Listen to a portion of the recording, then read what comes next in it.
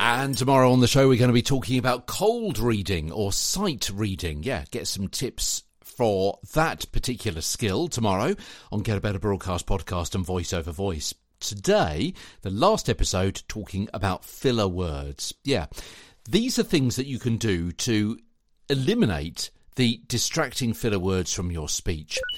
If you increase your confidence and reduce your nerves, yeah, again, we've looked at this topic together in the past, but this will include things like knowing the material, the audience, the studio, the kit, the colleagues, the vocal and muscular exercises, vocal health, and so on. Knowing much more about the whole workflow, the process, the skill set, the mindset of everything that goes on to produce your recording or your live piece will help you become much more confident and therefore reduce your nerves, and therefore you'll stand a better chance of not using filler words.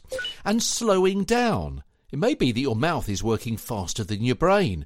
You're running out of words to say, and so you're filling in the gaps with meaningless ones. Slowing down will relax you and get your mind and mouth back in sync.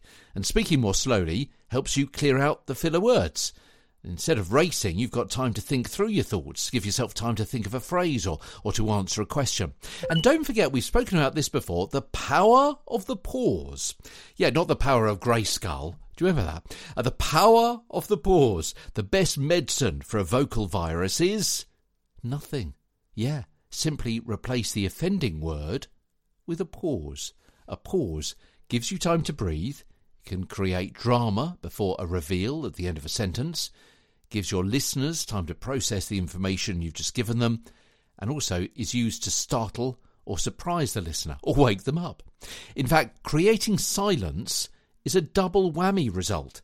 You stop the annoying utterance, the filler word, the filler phrase, and you replace it with a technique to engage the listener instead. You turn from appearing to be hesitant and ill-prepared to being cool, confident, and in control. Tomorrow, sight reading script tips as Get a Better Broadcast podcast and Voice Over Voice continues.